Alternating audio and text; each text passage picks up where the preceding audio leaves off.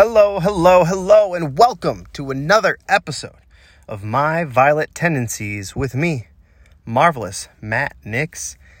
And this week's episode is a real fun one. I'm sitting down with my good pal, the Ego, Robert Anthony, also known as Egotistico Fantastico. You may have seen him at Freelance. You may have seen him as former CZW champion, or you may have seen him from wrestling on All Elite Wrestling Dark, where he took the world champion to the limit. I've known Rob for such a long time, and it was really cool to sit down and talk about, some stuff from his career and just kind of get inside his head of like being around AEW and all that stuff about being on TV, the fun stuff.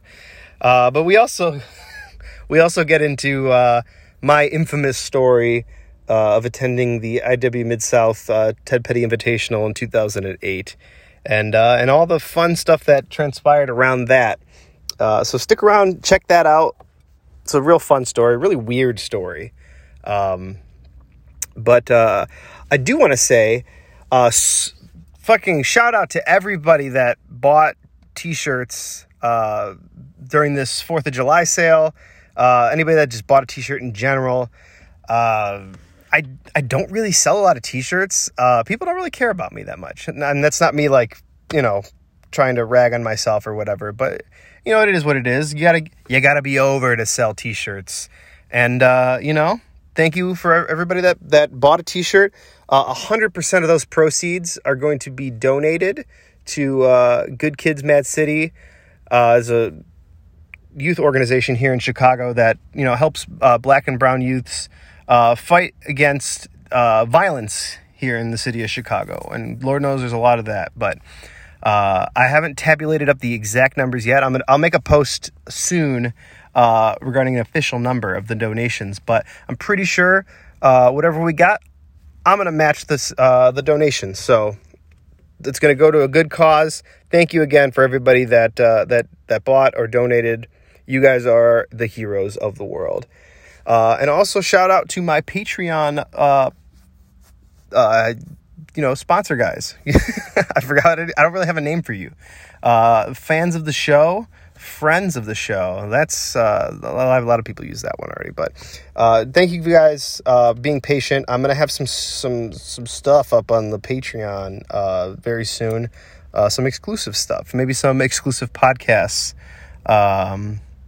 I don't know. No spoilers.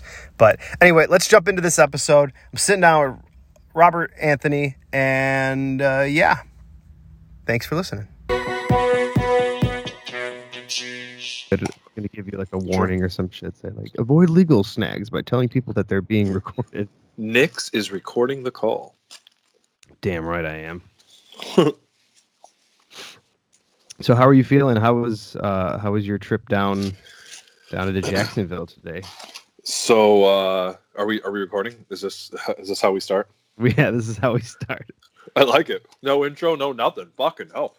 Can I say the F word? I'm sorry. I shouldn't. Yeah, you could say all the F words. Well, not all the F words, but like I don't want to say the F words. But no. So traveling is always scary right now because AEW does blood testing for the corona, right? Mm-hmm. So I'm always like worried, like, did I catch something while I was like walking through an airport? Like, oh no, my throat is itchy. Now I'm going to die. So 10:30 at night over here, I just did my blood test, so I'm clean, so no corona. So like traveling was stressful, but after you take your blood test, then it's like, all right, cool, I survived. So the week is going to be good. I'm not going to get sent home. How is it like at the airports? Like, is it like dead quiet, or there's like no people there? So when I wrestled Sean Spears, there was 3 people on my flight to Jacksonville. Jeez. And then this last couple ones, they're full. The flights are full, but it's like social distance flights, so you really don't have anyone sitting next to you. That's the dream. Yeah, it's pretty awesome. But like the last time but there's like nobody in the airport. So like, you know how usually you have a wait at security checkpoint? There's zero wait. because there's nobody here, but randomly people are on these flights. So it's like, Who are these people? I don't know. Like, people have kids. Maybe people just trying to get home or visit families or something like that. So I don't know. Who knows? But the flights they're pretty easy. The airports none of the restaurants are open. None of that. Like, Starbucks is open, but like you can't eat anywhere. You can't do really much anything. And then when you come here to town, like Chicago, like 7-Eleven's open. You know what I mean? But out here, 7-Eleven's closed. So like they have certain hours where you could go. So like I don't know, man. It's a different world here. I think because the virus is so impactful here in Florida, right? So it's on the rise. So like there's a lot more rules, like masks are required. There's back home there's indoor dining right now. Here, none of that. You know what I mean? Way. So yeah, I know. So who knows, man? It's a scary time, like, but I'm adapting. I'm keeping safe, dude. Like, you know me, man. I just I'm low key anyway, so I just kind of just chill in the room and just hang out, go to the building, just relax. I'm not trying to do anything too crazy. Now, this is like you said. This is like the fourth time that you've traveled now with down there for AEW. Was there like any kind of like, I guess, concerns and stuff, like talking to your wife about just like traveling during this time, and like I'm sure there definitely were concerns. Like, how did that conversation go? Sure. So like my wife wants me out of the house anyway, but she's like, get out of here. Yeah, leave now, please. But like the positive is that we're getting tested, right? So at first she was like, man, I don't know if I want you going to Florida. But like then she found out we're getting tested. Like, well, now you're going to get tested. So now you know if you have something or you don't. So she was almost using the first trip as a like, let's see if he has something. And but now it's yeah, that's a good way of doing it. I know, but now it's so safe for us in the sense that the people that we are in contact with, we know everyone's safe. You know what I mean? So like I have this gold wristband on. If you don't have this gold wristband, that means you haven't been tested. So get the fuck away from that person. You know what I mean? That's pretty cool. And it's like, I know like so many people, especially right now, like everyone's like so ready for wrestling to come back. And, you know, on the independent level, it's like, it's maybe not quite there yet, but like some places like GCW are finding really safe, or as safe as you can, ways to do things. It's good to see that, like, you know, AEW at least is taking those strides to like test people like vigorously, as opposed to like other companies right now. Yeah. So like the very first time that I came, there was 2 tests, right? So obviously today we're like full disclosure. This is Tuesday night, right? So we're recording this Tuesday night. The show's on Wednesday. So everyone gets it on the Tuesday. You test on Tuesday. Or if you get in real late, then you got to test Wednesday morning. Then before you even enter the arena, the building, you get temperature checked and you get a second little like smaller test. So like you're not passing that gate unless you've tested at least twice for fever and 1 for blood. So it's almost like an embassy. Like once you enter the arena, you're like, oh, everyone here's been tested. I can't catch anything here. I'm good. It's like when you leave here, you're just checking people's wrists. Like, do they have a gold wristband? Okay, I could talk to them. Like Joe got here before I did, and Joe came and hung out with me, and I wasn't tested yet. And a doc texted Joe. He's like, "Are you hanging out with Rob?" He's like, "No." Meanwhile, he's sitting 6 feet away from me. And he's like, yo, you need to go right now to get tested because we cannot be together. And I was like, oh, okay. So, like, it's pretty social distance right now. It's like you're not allowed to hang out with anyone until you get tested. So it's your own little community. So, like, personally, I don't know if I have a big opinion on when indie wrestling should come back, but I definitely think it should be outdoor.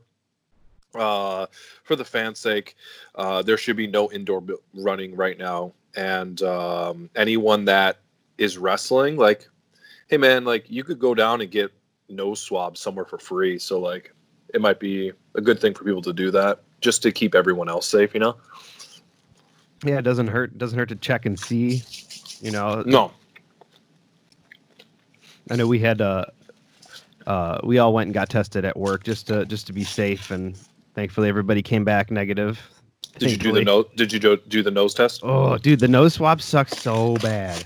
And like the nurse was like, or the doctor, whoever like was that administered the test, she's like, okay, you ready? And I'm like, yeah. And she holds up this like super long, it looked like a Q-tip, like a long Q-tip, but only on the fuzzy on the one side.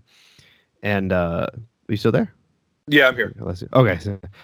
So she's like holds it up and she like puts it in my nose, and I'm thinking, okay, like a little bit, you know, cleaning out my boogers or whatever. But no, she slides this thing all the way back into my nose, and I could feel it touching the back of my throat. Oh, and I was just like, oh, like just very uncomfortable.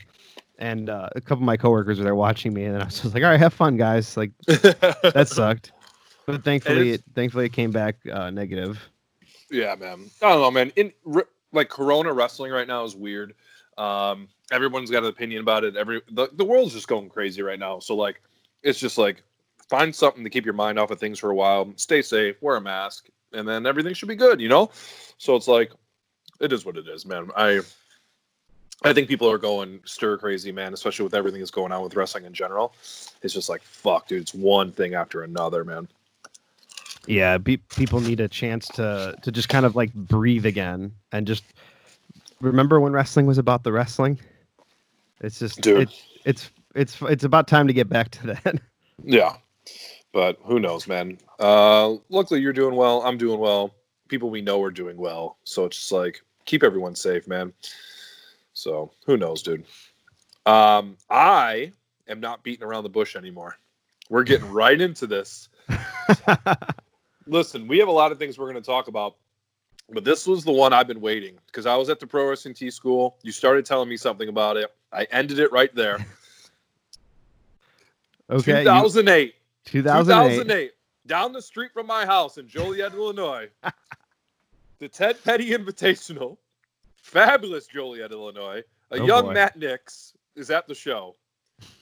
Please tell me how Ian Rotten beat the shit out of you, and I did not know any of this.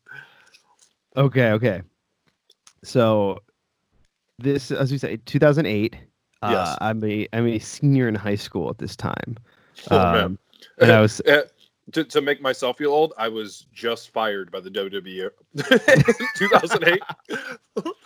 You were in high school as I was getting my fucking pink slip crying on the phone to my mom. But go ahead. So funny enough, that weekend was our homecoming weekend for our high school. And I was just like, fuck that. I'm not going. I'm going to see fucking TPI with Olsen. It's going to be awesome. Yeah. And so we bought tickets for both nights. And I go, and the funny part is too, is like, I was such a fucking fanboy back then. I still am, but back then specifically, I took graphic arts as a class in high school, and we one of our projects we had to make our own t-shirts. So naturally I made a Chuck Taylor t-shirt because I love Chuck Taylor. Okay. And so I have a bunch of pictures of me. I took a bunch of pictures of people at the show, me rocking my Chuck Taylor is awesome shirt. Funny enough, the word awesome was spelled wrong on the shirt because I was a dumbass, did not know how to spell. So we're there the whole time, just fucking, I'm sitting there standing.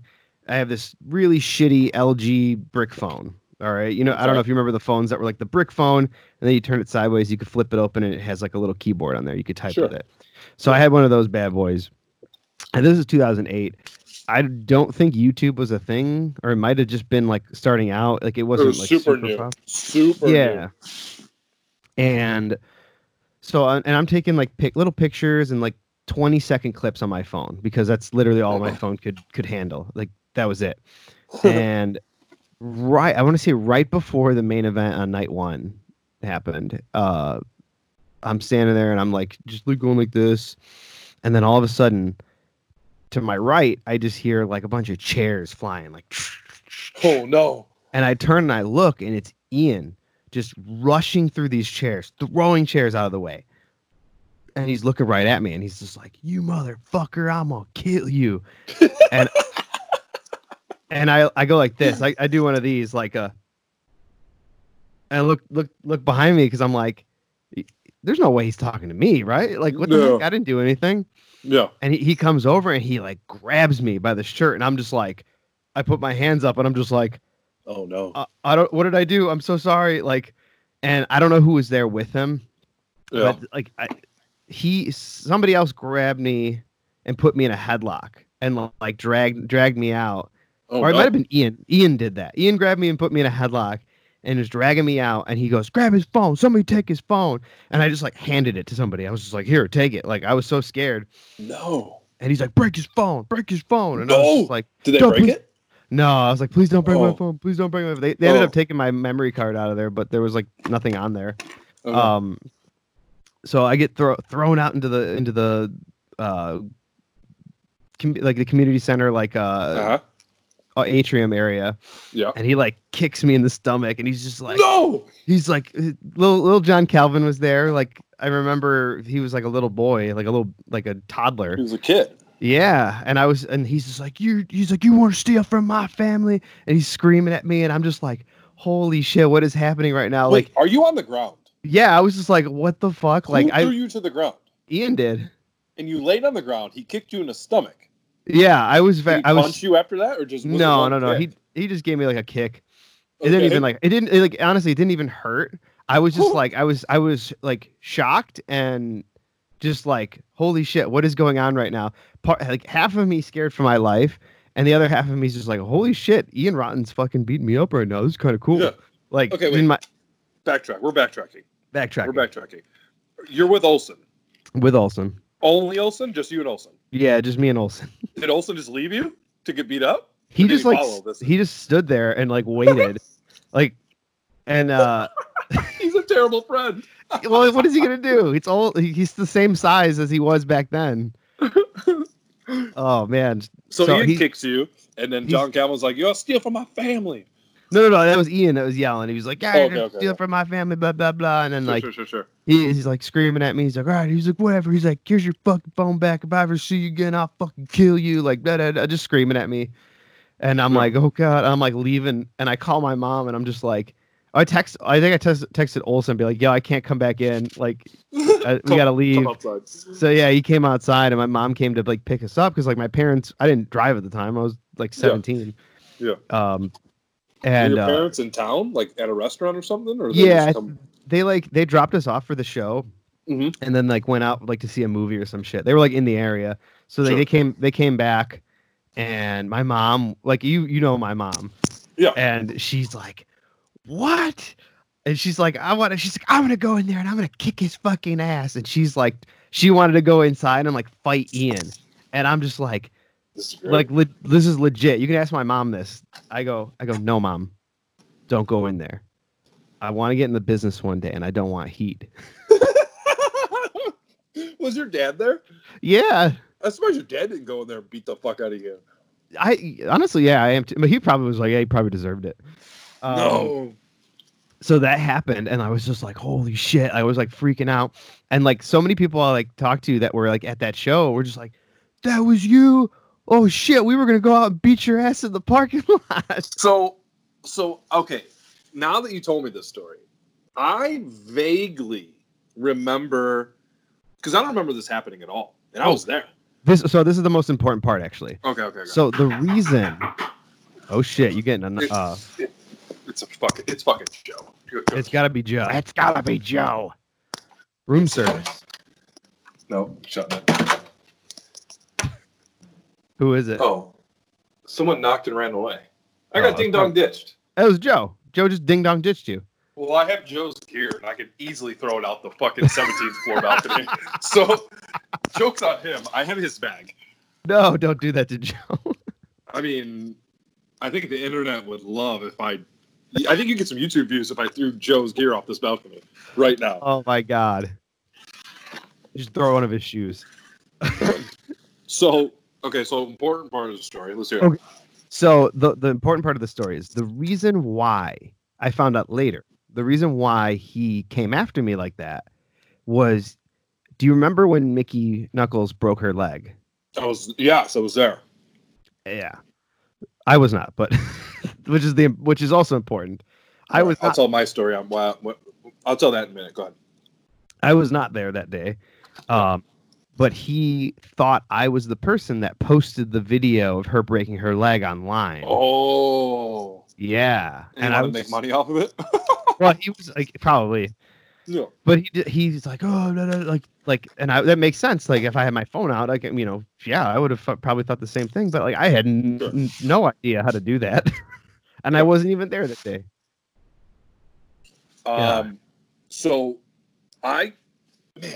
so I'm at that show, and I want to say I kind of remember hearing Ian kick someone out for recording, but I don't remember it. I don't remember any of this. Like the fact that happened, and I was like 10 feet away.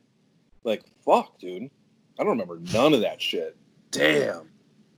But like that whole 2 days, from my standpoint, was crazy as fuck because it was me getting fired from WWE, and Mike Robles got me in with Ian. I wrestled Michael Elgin at like some weird Indiana IWA show, and then after that, I was booked for Ian for a while. Well, forever until I stopped working for him. And so Mike Robles got me in. So it's me coming off of WWE, like basically starting at the bottom, and then Mustafa Ali, he was just a Chicago indie guy doing lucha shows. You know what I mean? So when him and I started with IWA, that match was in our mind, this is going to break us out, which it did, right? It got me to CZW. It got Ali to Jersey All Pro. And we were like, we don't give a fuck what everyone does. We're going to do everything. And we did. Yeah. We did everything. And like, because I've watched that match so many times, and I don't watch any of my matches because I get real weird about it, but I watched that one so many times. When I kick out of Ali's inverted 450, you can see the entranceway and the boys looking through the entranceway, and they just go, you see someone just throw their fucking hands in there, like, God damn it. Because like they were so mad that we did everything. And the next match was Dave Taylor. And during Dave Taylor's entrance, he's like, well, you ain't going to see any of that fucking bullshit. Because all the, like, straight to the fucking camera. And, like, we came in the back. Ian was super happy. He's like, oh, thank you guys so much. Yeah. And, like, everyone else was like, you guys are fucking assholes. Jimmy Jacobs was mad at us. And we were like, we don't care, man. Like, fucking, I was in the bottom of the barrel. Ali's trying to fucking break his name out. We're buds. We're going to do everything. We just did fucking everything. And so, like, that match was, like, special to us. So, the kick pads that Ali's wearing, I told you the story, but I want to tell it on here. The kick pads that Ali is wearing in that match, when Ali quit the business for the first time, he gave them to me. And he's like, hey, this is the match that we had, and blah, blah, blah. I want you to have these. I'm quitting the business. And it just so happened to be the kick pads that he wore when he knocked out Chris Hero. So he gave me the kick pads. And then when I wrestled Hero in CZW, I sent you the photo. I'm wearing those kick pads that Ali wore when he knocked out Hero as like an Easter egg. So I'm real big on these weird little Easter eggs. So it's like, oh yeah, I'm wrestling Hero and I'm wearing these kick pads that are bad luck to you and I'm gonna kill you. So like, that whole like week was so fucking crazy. Like that happened. These two fans that were there from England, when I left night one, they were on the fucking corner. And they were like, and I was like, man, these two kids are in the corner in this part of town of Joliet. I'm like, man, yeah, what the heck? I was like, uh-oh. And I just pulled up to them like, hey man, like, are you guys all right? And like Uber doesn't exist then. They're like, yeah, we're trying to think like a taxi. I'm like, man, are you guys from fucking England? Because they had the accents. Like, yeah. I was like, no, fuck that, dude. I was like, get in the car because you're gonna get fucked. So like, they got in my car and I was like, where are you guys staying? And they told me, and I'm driving. and they're like, "Hey man, like thanks like for picking us up, like whatever." He's like, "We were at a wrestling show." I was like, "Yeah, I know. I fucking wrestled that show." Like, "Wait, who are you?" Because I had the mask on. It's like, "Oh, I'm Ego." Like, they're like, "Oh fuck, you're Ego?" And I was like, "Oh shit, yeah, that's me." And he's like, "Oh hell yeah." So then I like randomly gave these dudes from England like a ride back to their hotel, and I was like, "Hey man, like I gave him my number. I was like, hey, like tomorrow when you need to ride to the show, call me." Because I was like, "You're not in a good area." I was like, "Don't fucking." I was like, you know what I mean? And they're like, "Oh, okay, cool." So then that happened, and then like the next day, I knew Dave Taylor from Developmental, and Dave Taylor was like, "Hey, like, can you drive me to the store to get some beer?" And I was like, "Yeah, that's fine." So the part in Joliet we're in, I call it Mexico City Joliet because it's all Mexican owned.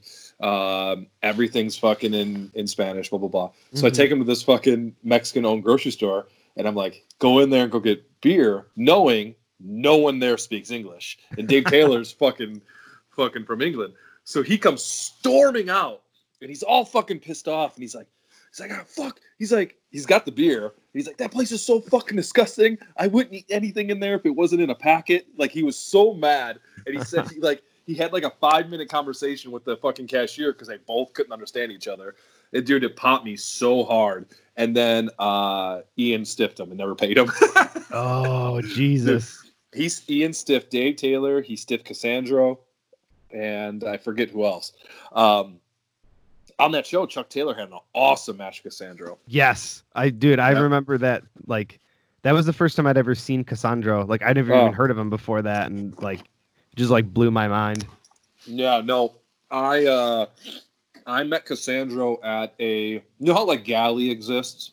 Oh yeah, it will always exist. Yeah, before Galley, there was a guy, I can't remember his name, but he ran all the lucha shows in Chicago, and I forgot how I got on those shows, but one day he brought in Shocker and he brought in Cassandro. And I got over with Cassandro just because I was nice to him. And like, what year was that? Like 03. I got over Cassandro. Dang. And ever since then, we've been friends. Like we always talk to each other on text every now and again. But like since 03, I've been friends with Cassandro. And Cassandro said after my match with Ali, he was like, "Man, you made us work a little bit harder." He's like, "I'm kind of mad at you." I was like, "Oh, I'm sorry, brother." But, dude, I can't believe it. Ted Petty 08, you get your ass beat. Me and Ali do that match. Fucking hell, dude. The wrestling's weird. There's more to that story if you want to hear it. Please. Why are you holding up? So, fast forward to, I want to say 2011? Okay. 2011 or 2012. Sure. Do you remember? I don't know if you remember, like Mid-South, like kind of shut down for like a while, for like a couple of years. Yes. And that year, I remember if it's 2011 or 2012, they were coming back, and it was like it was a big deal the first time that TPI was going to be coming back, and they had like this thing where it's like, "Oh, we've announced 15 of the 16 entrants, and number 16 will be like determined by like a fan voting." So, excuse me. And so they had this voting thing, and I was like number 3 on the voting because I was just like constantly spamming it on like fucking social media like all the time. And so they eventually, what they decided to do was they were like, "Oh, like the top 6 people, we're just going to put you guys in a scramble to open up the show, and then like winner of the scramble gets in the tournament." And like for me, being like such a huge fan of like, independent wrestling and like specifically like the TPI and stuff growing up, I was like, damn, dude, just to be like on that show is like a huge like honor to me. So I was like super stoked, but also slightly afraid because I was like, there's no way that this motherfucker is gonna remember me. There's no way. Does he? He remembers you, doesn't he? So I had to open my big fat mouth it was at a Dreamwave show, and I was talking to Reed Bentley.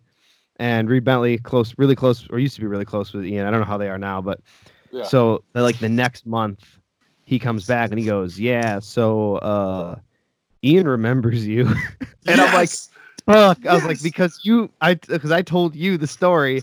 You probably went and told Ian, and Ian's like, "Oh yeah, I remember that," and I'm like, "Fuck!" And he's just like, it's cool though. Ian says like it's cool, like water under the bridge, and I'm like, yeah, awesome for him to say. Like he's the one who fucking like beat me up. yeah, but I was like, all right, fuck it. Like I honestly like 100% like did not care that even happened. Yeah. I was just like I just didn't want to like have like drama happen. I was like whatever, like I was a dumbass kid. Even though like I didn't really do anything wrong, I was like it was over it. And so like long story short, that show ended up not happening. Oh no. For one reason or another. And then I want to fast forward like in a couple other years, maybe 2 more years. I get like an opportunity to go down for Mid-South. They're like, oh, if you drive Hero down to the show, we'll get you on the show. So I'm like, fuck yeah, dude, this is like a sweet opportunity.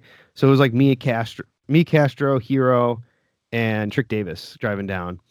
And so we get there, and I'm super fucking nervous. We go into like Ian's little office area, and he just looks at me. Is this Bellevue? No, this was like Jeffersonville. It was in the skating rink. Sure. I think so. I just remember it was in an indoor skating rink. Okay. So I walk into his office, and he like looks at me like he's like, "You don't even look like the kid I beat up in Joliet." And everyone starts laughing, and I'm just like, okay, like he's like, thanks for coming down, I appreciate it. And I'm like, okay, like just trying to be as respectful as I can. Fuck. And then like the match we were in was a 4-way tag, and then just somehow it randomly became a 5-team tag, and Ian puts himself in our match. No. Yeah, so I'm like shitting myself. I'm like, fuck, like he's gonna like try to shoot on me or something. But I was like ready because I'm like, okay, well I'm not like a kid anymore. Like I could probably handle myself, but like still just kind of like being ready. And then like all he did was stand on the apron like on the same side as me just to fuck with me the entire time. Oh no! Like every time Castro would kick somebody, he'd be like, "Your boy hits me like that, you and me gonna have a problem." And I'm like, shit. But like, no, he like it's kind of funny because I tell this story to people and like everyone's like, holy shit, like fuck Ian or whatever, and I'm just like, like it happened, like whatever. Like ever since then, like he's always been super fucking nice. Always like I've never gotten stiffed on pay from him. And even like he definitely like told me before that he was like proud of me because of like the success that Freelance has had. Yeah. And I was like, whoa, I was like, okay, like we never really had that kind of rapport. Sure. But like for him to kind of say that was really cool. But no, I have no beef with Ian, but I just think it's like, a really fun story. People have to remember how crazy the business was back then. Like now that wouldn't fly, right? Him doing like yeah, like that wouldn't fly. Like beating up a fan, like there's lawsuits happening now, and like fucking there's no more IWA Mid-South shows if that ever happened. You know what I mean? Like the business was so crazy back then. Like the wrestlers were fucking fighting each other. Fucking it was just like the most insane shit ever. Like when you backtrack to like when Mickey Knuckles broke her leg, right? Mm-hmm. I was at that show, and it was that same building. I remember sitting in the crowd, or not sitting in the crowd, sitting in the back. And the back was its own like little basketball court. The place was huge. And I remember sitting there and I was like, hey guys, do you hear anything? And we're like, no. I'm like, damn, dude, the girls are killing the crowd. Like, what the fuck? Because like you could hear the crowd. We're like from where we're at. Yeah. And I'm like, wait a minute, something's wrong because nobody's saying a word. And I run out and I look, I'm like, oh shit, someone's hurt. Like, because there was like 200 people there. Nobody's saying a word, and my dumb ass is in the back going, oh man, Mickey Knuckles is killing the crowd right now. Like, oh no, she's killing her fucking femur because she broke her fucking leg.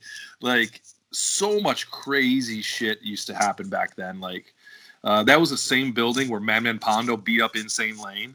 Do you ever hear about that story?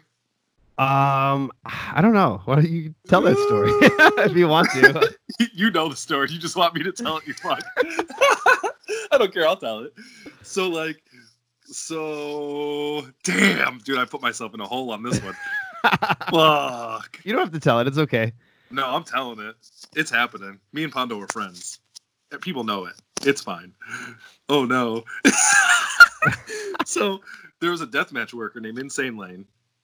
He sends like nude photos to Madman Pondo's ex-wife at the time, or his wife, but ex-wife. and like some of the raunchiest fucking photo. I won't get into how raunchy it was, but it was fucking raunchy, the shit he was sending her. And Pondo found out. So again, Joliet building, it's me, Mustafa Ali, Drake Younger sitting there. We're all fucking there. And Pondo's there. And we're all just having a regular conversation like we're talking right now. And Insane Lane walks in. And Pondo goes, hey guys, I'll be right back. Gets up, starts beating the fuck out of him. And everyone's just sitting there going, oh no. But like, we were smartened up, so we knew why. So we're like, we're not stopping none of this. And then he beats him up. He goes, now you can leave because you're not booked. So like, Pondo got him booked. He drew from Indiana to get his ass whooped to drive home without. God. And I was like, damn. And he got like blackballed for a while. And then he like did 1 or 2 shows, but then they never showed up again. You know what I mean? So like, man, that Joliet building was so weird. Like, to go back to the Ted Petty 08, which you didn't get to see because it was the main event, was kind of dispose of business. But like, Ian told Drake that Claudio Castagnoli was going over, and that he told Claudio, when Drake hits you with his finish, don't kick out because Drake's really going over, and I want to surprise him. So like, Claudio and Drake do the spots, and he's like, all right, so Drake, if you mind hitting me with your finish, but I'm going to kick out and then do XYZ, then I'm going to pin you with my thing. And Drake's like, yeah, man, that's cool. You could kick out of my finish. Little does Drake know, Claudio was never kicking out. So when you go back and watch it, Drake hits his finish, and Claudio holds Drake on top of him. so that way Drake doesn't do the fake, like, fall off. And he, like, smart and so he's like, no, you're going over. It's a rib. And then he goes over. So it was like a real emotion thing when Drake goes over at the end. Like, dude, I mean, it was so crazy. The business was so crazy back then. Like, people were getting beat up left and right. Fucking, it was insane. But, dude, you having that story is so great, and I'm so happy I know it now. A little piece of history. I've like, I feel like I've constantly just been on the wrong side of things, like, for most of my career. Did I ever tell you the story of? Did I ever tell you the story of how Ali like put a hit out on me? No, what? What year was this? This is 2010. Okay. This is funny also just because of how like Ali and I are like good friends now. But Sure. You know, when I first started in wrestling, I was just kind of like a fucking. That's why like I laugh when I talk to Joe about shit, like if stuff he gets in trouble for. I'm just like, bro, like I've been there. Like I've said stupid shit like a lot when I was younger, and that was one of the things. It was like, I think it started from like I had like I took a when I was in college, I took a web design class. Sure. And so I was like, all right, well, fuck it, I'm gonna make like my own website for me, like for wrestling. Like, why wouldn't I? Kill 2 birds with 1 stone. So I made like this shitty like little website for me, and like I kind of like would just put like all of my dates on this website. And I think at some point like Ali must have seen it or whatever, and he like messaged me and he's like, yo bro, why do you got all these Dreamwave dates on your calendar? Because I was just like planning on, because Boz trained me. Boz was going there, so I was just going to show face and like help out. Try to get booked. So I just put it on my thing because I was gonna be there, you know, whatever. Like it was more for me not to forget. Sure. And he's just like, yeah, but you're like not on the shows. And he's like, and I was like, oh, okay, cool. Like, sorry, dude. Like, it was just like weird. And then it was something else that I posted where I was like trying to like do like, hey fans, like design a t-shirt for me or whatever. And like, it was like some sort of contest. Yeah. And he's like, who the fuck are you like doing this thing, like messaging me? And he's like, you haven't had like 4 matches and like, you're fucking trying to get merch, man. You have your own website. And I just go, actually, I've had 10 matches, not 4 matches. That was my response to that. And he's just like, okay. And then like, this was like right around like when Twitter was first like a thing. Sure. And I just remember like tweet like, yo, if anybody's on a show with Matt Nix, beat the fuck out of that kid and teach him some respect. And I was just like, holy shit. Like, what the fuck am I going to do? Like, I call Boz and I'm like, Boz, what do I do? And he's just like, I don't know, kid. You got to figure it out. Sorry. And I'm just like, oh, Jesus. And like, so I apologized and all this shit. And he's like, all right, whatever. And then like, he was already done with wrestling at this point, or he was like, because Getting out of it. they did some angle at Dreamwave where he was feuding with Ace Martino. I don't know if you remember him. And he's like, I'm gonna call out Ali, and like he's like talking shit, and like Ali's music hits, and it was me that came out instead. Because Ali actually reached out to me personally to be like, hey, we need somebody that kind of looks like me like for this angle.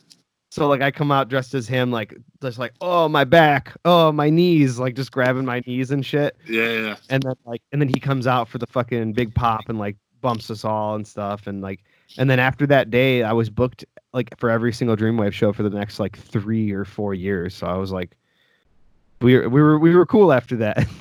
Oh, and then man. freelance happened, and then we were cooler. Yeah, because he needed that booking. God damn. He tried. Man, Ali put the hit out on you. Holy shit. That it's so funny. Like, I mean, it's obviously like shit like that doesn't like that was like he wasn't like, yeah, kill this guy, but like. So to piggyback off of that, every time Joe is booked here at AEW, whoever he's wrestling, I tell that person, I will give you $50 per stitch that you give Joe. So I always put a hit out on Joe, but nobody's cashed in on it. I think MJF goes, I'll match it. So it got up to like $100 per stitch when he was wrestling Butcher and Blade. And I was like, come on, dude, just cut him a little bit. Just give him a little something. Oh my God. But I put the hit out on Joe every time. And I'm going to publicly state that on when indie wrestling comes back, whoever gives Joe stitches, it is $50 per stitch that Joe has to get. I'm putting out the hit. But fucking hell, Damn. Dude, wrestling. Wow. Fuck. What so you talk about like you're down in Jacksonville. Yes. We talked about AEW a couple of times. Let's talk about that stuff. Like, Sure. so your first time going down as far as like match wise was the match where you tagged with Sean Spears. Charles Spears, yeah. Yeah. Yeah, go ahead. Go ahead. Just talk about like coming in for that and like just your mindset as far as like, oh, I'm here to fill a spot, but also I need to like have eyes on me and show that I can fucking go too. Like, yeah. So like, I'll tell you the whole story on that, which is fucking insane. You know me, I don't drink, but you saw me drink half a beer in Texas, I believe you said. Oh yeah, when we were in that fucking rooftop bar. Oh man, Mania weekend, I drank half a beer, and I'm a super lightweight because I don't drink. So what happened was my wife, I was sitting at home on a Wednesday. My wife was like, put the kids to bed or whatever. And she's like, I'm going to make a strawberry daiquiri. Do you want one? I said, yes, fine. And like, I don't drink because I don't like the taste of it. That's like my thing, right? So, but like strawberry daiquiris, they taste like fucking strawberry daiquiris. So I'm like, oh. So I drank 2 strawberry daiquiris, got fucking annihilated. And then the Search for Spears commercial came on AEW. And I'm like, fuck, I could do that.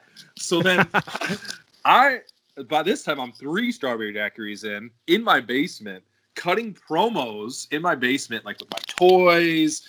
I framed my "You Got Fired" WWE letter as like a reminder. Like, you ever see Mallrats? Yeah. You know how he like framed his breakup letter? Mm-hmm. So I did that to like my motivation. Yeah, I framed my "You Got Fired" letter, and I'm cutting this promo about my "You Got Fired" letter, and I'm like watching them back, and I'm drunk. And I'm like, these fucking suck. And then I had the video that Swerved made of me bleeding versus Kylie Ray. And I'm like, I'm just going to fucking put this on there, me bleeding. And I put it out there at like 2 a.m. on a Wednesday night. I wake up for work the next day and I look, I'm like, my notifications are fucking blown up on Twitter. I'm like, what happened? I was like, oh no, I posted this video. And look, it's got 12,000 views, and I posted it like 2 a.m. I'm like, oh no. And then like the freelance show was on Friday. So I was like, by the time Friday rolled around, when I pulled into the parking lot to come to the freelance show, I got the text, you're booked. And I was originally supposed to do the Search for Spears in Milwaukee on April 1st. So when they text me, they're like, yo, April 1st, Milwaukee. I go, haha, April Fools, don't play with my emotions. And they're like, no, for real, you and Spears tagging in Milwaukee. I'm like, oh, fuck, yes. Super excited. Corona happens. And then they cancel it. And I'm like, oh, no. And then they were like, hey, but can you come to Jacksonville? I'm like, yep. And so then I come to Jacksonville. And so Mox and I have been friends for fucking ever. So I hit him up. I'm like, hey, I'm doing this. Like, what the fuck? You know what I mean? And he gave me a lot of advice. He's like, this is a time you have to be selfish. So he's like, make sure you look good. Don't be afraid to speak up here because it'll be okay. I said, all right, fine. And I hit up a couple of other people that I really respect. Like I hit up Ace Steel. I hit up a bunch of other people, like just advice on like, I'm going into this. And since I got fired in 2008, I started doing extra work. And after that, like a couple times, so I'll just say like, what I said to them was like, dude, I've been an extra for like 10 years now. Right. And like, that's where my mind is. How do I come? You know how you gotta be. You know where you have to be, how you have to act. You know what you can and can't do. Yeah, but then I'm being told to do the opposite. They're like, no, don't think that way. So I needed to get a couple of advice on how not to think that way. So this is the height of Corona. We get here and we're not allowed to go to the building until 4 p.m. And we end up calling the match in the hotel room. And I think I got over with Tully Blanchard because I said, they came to me and they go, Rob, what do you want to do? And instead of saying moves, I was like, I want to change the gears of the match. I want to be the aggressor. I want to make it from wrestling to fucking heat. And like ever since then, Tully was on my side and he's been on my side ever since. So like the match happens, everything goes well. And I'm kind of like, all right, well, that was that. You know what I mean? Like, I don't know what's going to happen because it's Corona time and like fucking the business is weird, right? Even it's getting weirder as it goes on. So then, so that happens. And then, man, I got like CTE. What was my second match? Was my second match Mox right away? Yeah, I think so. Did I wrestle Mox right after that? It was like from Spears to Mox, or did I? It was like something? A couple. It was like there was a gap in between, but I think the second match that Spears, Mox, Brian Cage, Scorpio Sky. Yeah. So then my next match is Mox, right?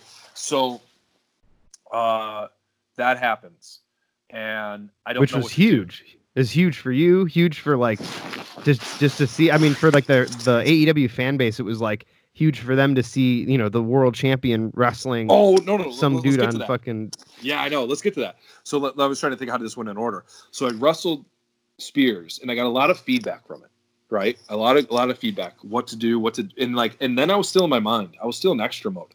Even though when I wrestled like if I was wrestling anywhere else, I just toned it down a little bit, right? And Mox told me maybe I shouldn't have. I should have did a little bit different. Whatever. Things happen.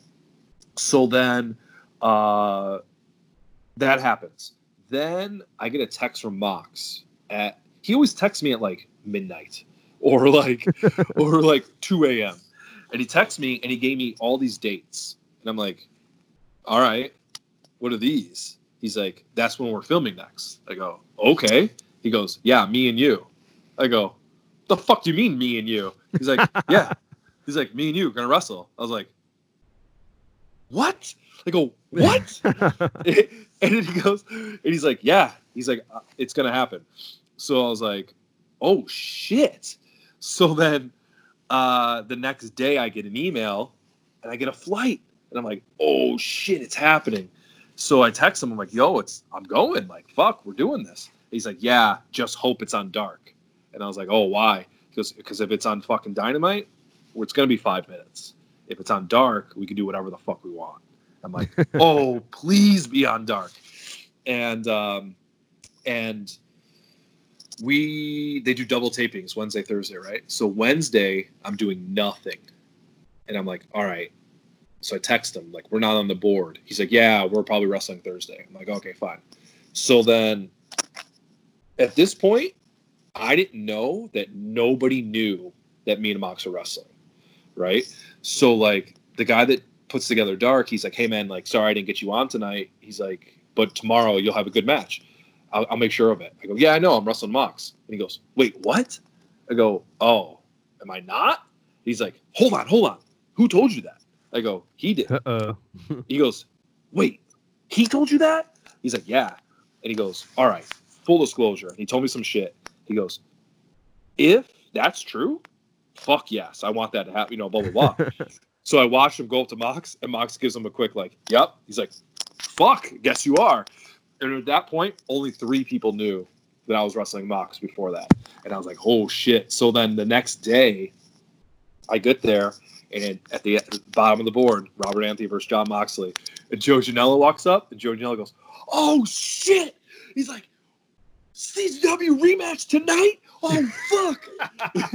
So it's like, Janela's like old school CZW fan, and he's like going crazy. Brett Lauderdale texts me, because obviously Joey told me, he's like, Brett Lauderdale's like, what the fuck? I'm like, yeah, I guess so. Please don't say nothing.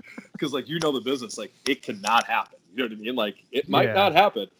So, so I was like keeping it super quiet. And next to the board, it said 6 minutes. And I was like, ooh, shit. Mm-hmm. So me and Mox are talking, and some dude walks up to him. He goes like, yeah, so what? You and your boy, like, 5, 6, 7? And he's like, yeah, like, we might go 10, 12, maybe more. And the guy was like, all right, yeah, do whatever the fuck you want. And I was like, oh, shit, this is going to be real. So, like, we call this match, everything's going well. And like, Brian Cage goes out for commentary. And then they're like, hold on, wait, freeze. He's like, fuck. He's like, the champ doesn't wrestle in front of nobody. So then they put people out in the crowd. So I was like, oh, shit, this is the first dark match ever with people out in the crowd. So I was like super excited for that. And Sammy Guevara is in the back watching. And I Spartan Sammy up, and I Spartan Joe up. And I said, hey, man, like, we're going long. And they're like, what? I was like, dude, we're doing everything. And he's like, what do you mean everything? I'm like, we're doing everything. Like, we're doing TPIO8 all over again. Dude, I was like, we're doing throwbacks of, like, our old match in there. But sure, it's going to be Mox heavy because it has to be. But he's giving me stuff. Like, we're going to do stuff. Like, this is going to be crazy. So Joe's sitting in the crowd. Sammy's sitting in the back. And they both told me the same exact thing from their perspectives, from people around them. They both said at the 1 minute mark, people in the back went, oh, shit, what the fuck's going on? This is not going 6 minutes. And then Joe said people in the crowd went, man, this is going to be quick. I don't know why we're out here. And then he goes, after a minute, they went, oh, shit, this is not going to be quick. Like, we legitimately mind-fucked everyone in the building because nobody knew what was going on.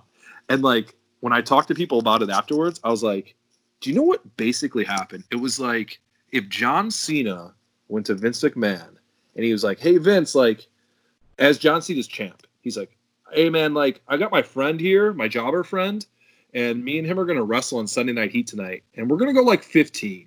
And Vince is like, all right, yeah, sure, do whatever you want. Like, that's how I explained what happened that night. It was John Cena and his jobber friend wrestled on fucking Heat for 15 minutes, and nobody knew what to do. And everyone was just like, I don't know what's going on. This is fucking insane. So, like, we had this match, and then everything was cool, man. Like, he fucking kicked me in the face. Never showed the photo of my face? No, I don't think you sent it to me, but I know what you're talking about. Dude, I had this giant fucking red mark across my face. Big Swole said I looked like a red striped beer. We had this match, and then I was like, dude, Janela was like, when the internet hears this and they watch it, it's going to be a pleasant surprise because it's not a squash.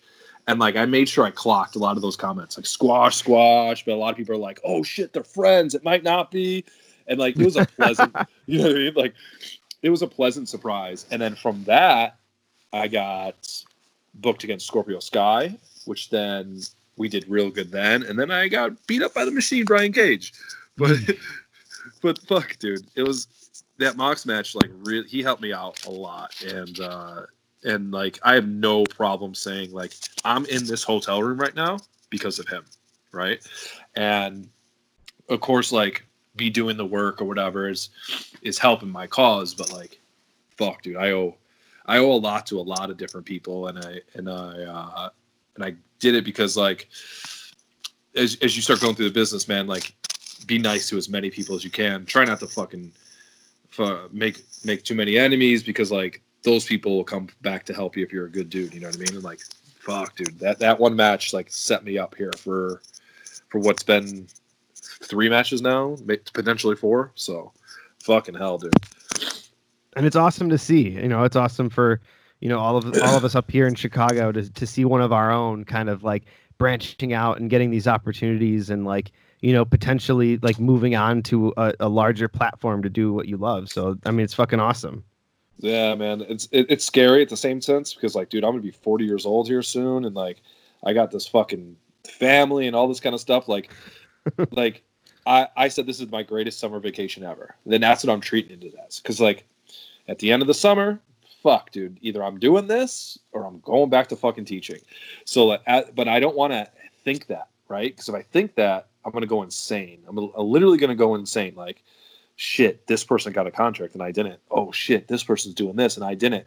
If I think like that, then I'm not going to have fun. But if I think this is the greatest summer vacation I've ever had in my life, and if this is all it is, fuck yeah, man. Like, I'm having a good time, and that's all that fucking matters, because like I lived that life where it's like self-doubt, self-fucking hatred, envious, jealousy, all that stuff. You know what I mean? And it's like, once you let that go, then you like get a little bit of like fucking what you got in the business for, right? Like, everyone got in the business not making any money and having the best times of your life. Once fucking money got involved, once fucking social media and internet fame and more bookings got involved, then it became stressful. Like, if you think about it, like backyard wrestling was the best fucking part about wrestling. The best. Like, you're hanging out with your friends, doing whatever. You didn't care about fucking anything. But once you start comparing yourself to others, once you start fucking doing all that kind of stuff, then this shit becomes no fun. Like, I'm on the 17th floor in fucking Jacksonville, overlooking a fucking ocean, and we go ghost hunting every now and again, and I'm just like exploring this town, having a time of my life, wrestling, and having fun. The second I start fucking doing all that other shit, then I'm not going to have fun, and I'm going to fucking make myself go crazy, and it's going to suck. You know what I mean? So that's kind of what I equivalent it to, man. Just have a good fucking summer vacation. Those are words to live by. Right. Fuck, dude. I've done it all, and it sucks. I did get some questions from the fans. If you'd like to field some of these questions. Hell yeah. It's not just fans, basically just from Twitter and in general, but Alex Olson, yes, he goes 350 Fest rematch. Brother, does that match on tape? No, I don't think so. Dude, some of my best matches are not on tape. That match with Alex Olson, you were there, was fucking awesome.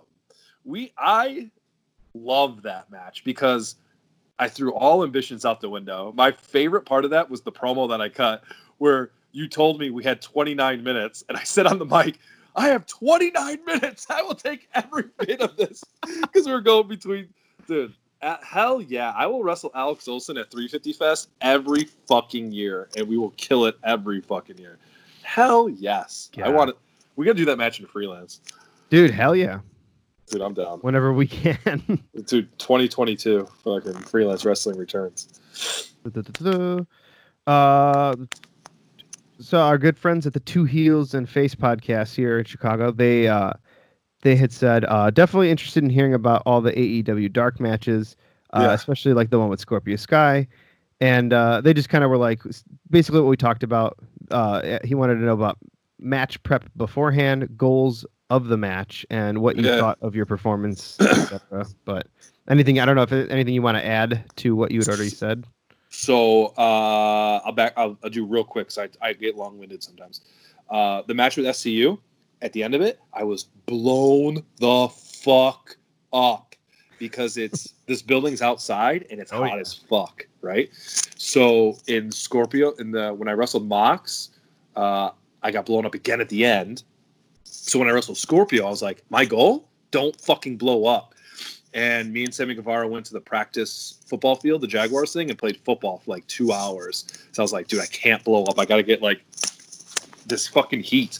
So like my Scorpio match was have a good outing, don't get blown up. It's fucking hot here. And then when I wrestled Brian Cage, like I was going 1 minute. So I was like, just don't die from the fucking machine. But like having all this time off, like even tomorrow, like don't blow up, don't blow up, don't blow up, and get sort of over. Try to at least, you know what I mean. Show some character.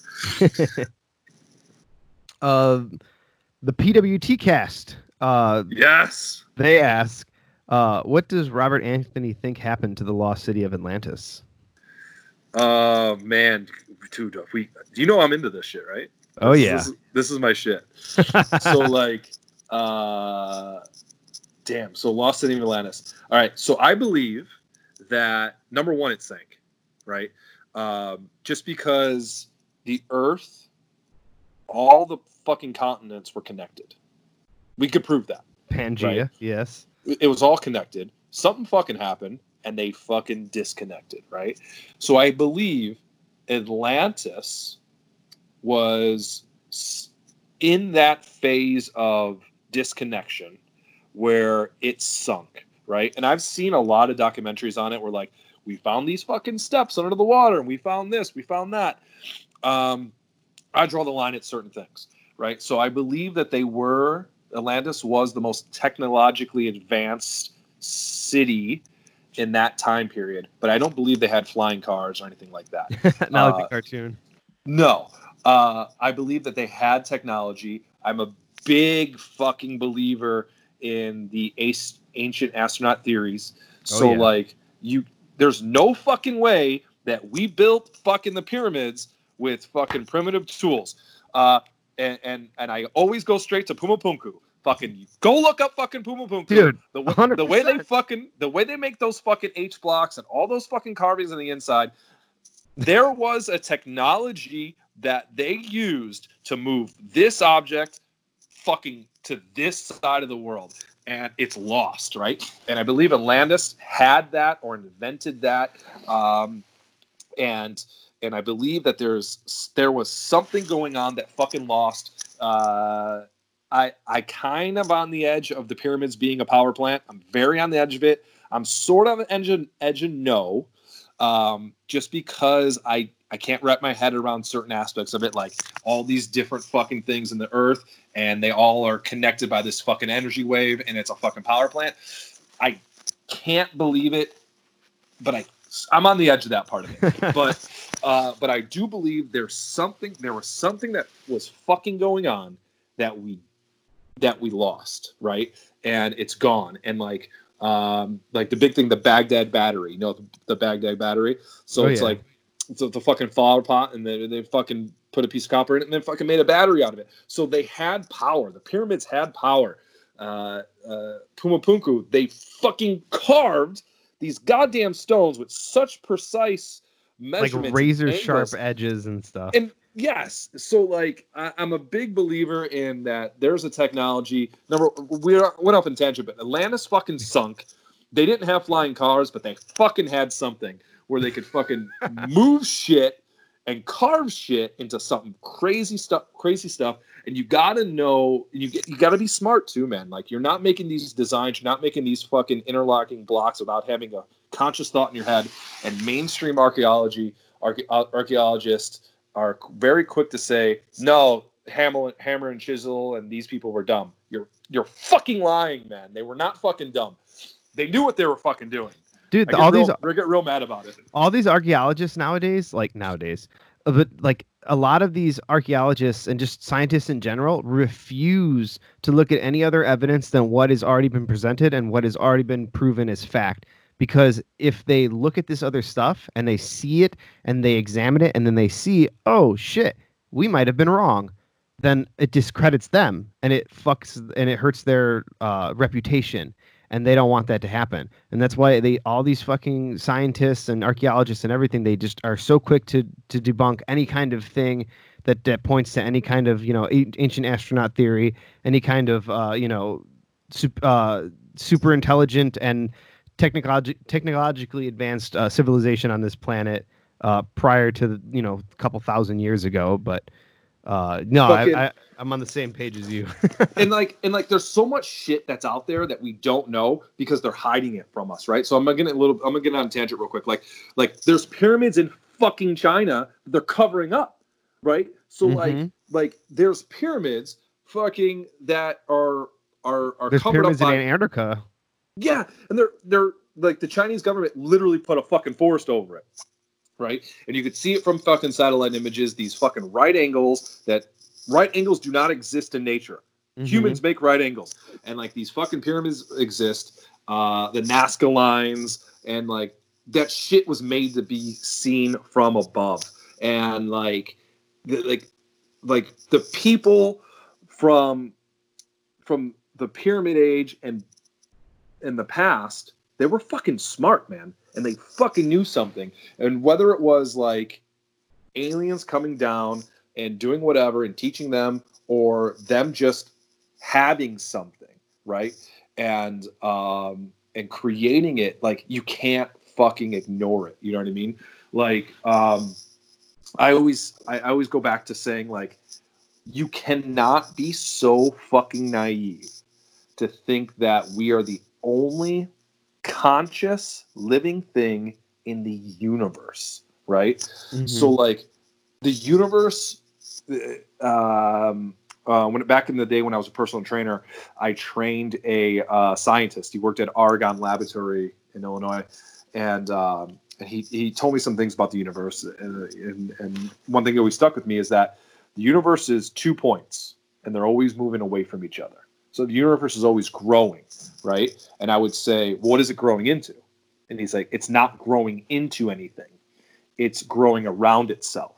So he made it a point to say, if you have an apple and you put a coin at the top of that apple, when you move it to the bottom of that apple, it's actually moving in a different spot. It will never be up and down, right? So the universe is always moving around into itself, and it's so fucking big that there's so many solar systems and so many things. This universe is so big, you cannot be so naive to think that we're the only conscious living thing on a fucking rock somewhere.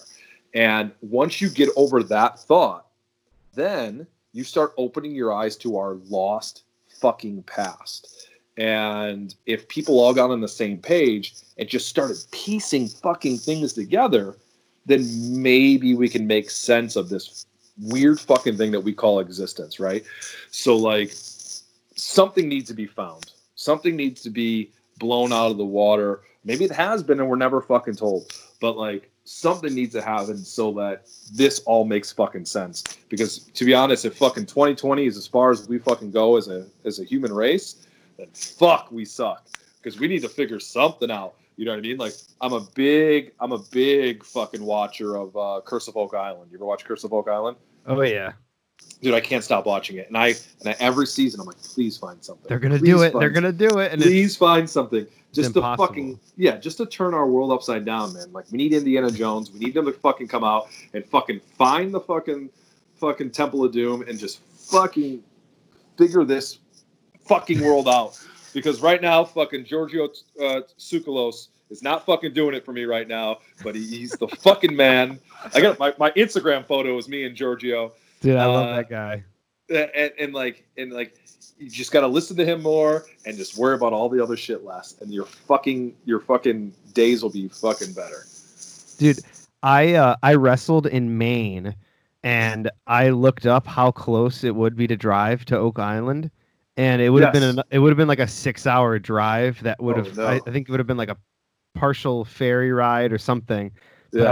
I was honestly like, I wonder. But then I like looked it up, and it's like they don't allow like tourists to go check out the fucking bottomless pit there. You know. Oh, dude, that would suck. Dude, I'd sneak onto that bitch. There's no I know way you they got would. armed guards. I know you would. I just walk right in. I'm like, no, dude, we made it here. We're going in. They do tours and shit, man. I'm going in. God. The PWT cast also asks, what are your top 3 insects? Dude, I fucking hate bugs, dude. Like, dude, I hate.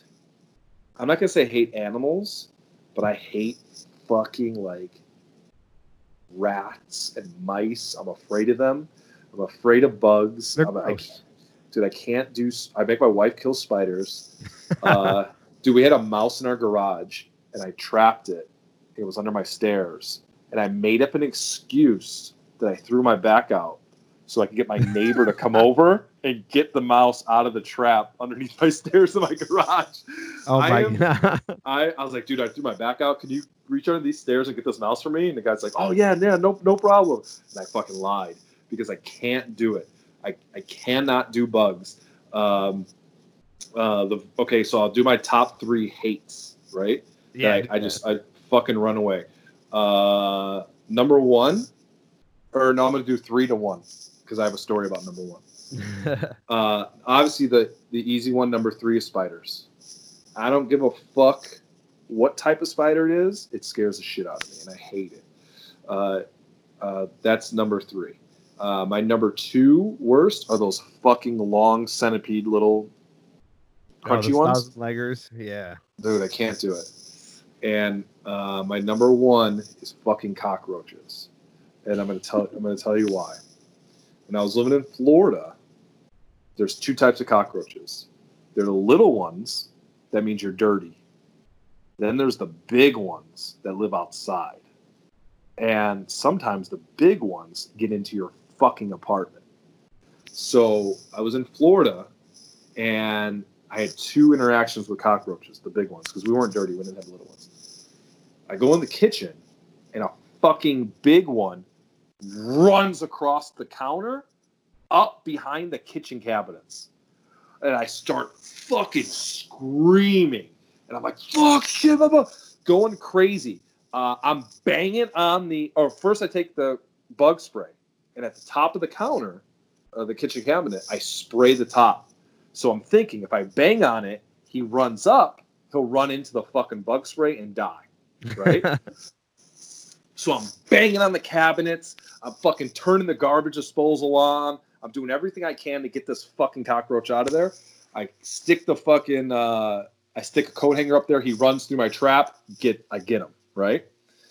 The next day, 4 hours later, I get a knock on the door. It's the police. And I answer the door, and I'm like, oh, yeah, what's up? And they're like, your neighbor, someone called, and they heard power tools and a woman screaming. We're seeing if everyone's okay. And I was like, yo, there's no woman here, but that was me. And the power tools were the garbage disposal. I was trying to kill a cockroach. And the cops laughed at me and ran away and left. And then the second one with the cockroach, I laid down, and I looked up, and there was one on my ceiling. I was like, no! So, Fuck bugs. I can't do it. They're too big. Fuck Florida. I hate them all. God damn. Last question from PWT Cast. They say, would you rather be a beekeeper or an archaeologist if wrestling wasn't an option? Fucking archaeologist, brother. I'm going to go find 100%. velociraptors. I'm going to find velociraptors and scare some fucking kid with the claw, just like Jurassic Park. That's what I'll fucking do. Thank you for not asking the Frank the Clown question, because I saw that on the Twitter. Fuck you, Frank the Clown. Eat a shit. Okay, skipping Frank's question, which it wasn't really a question.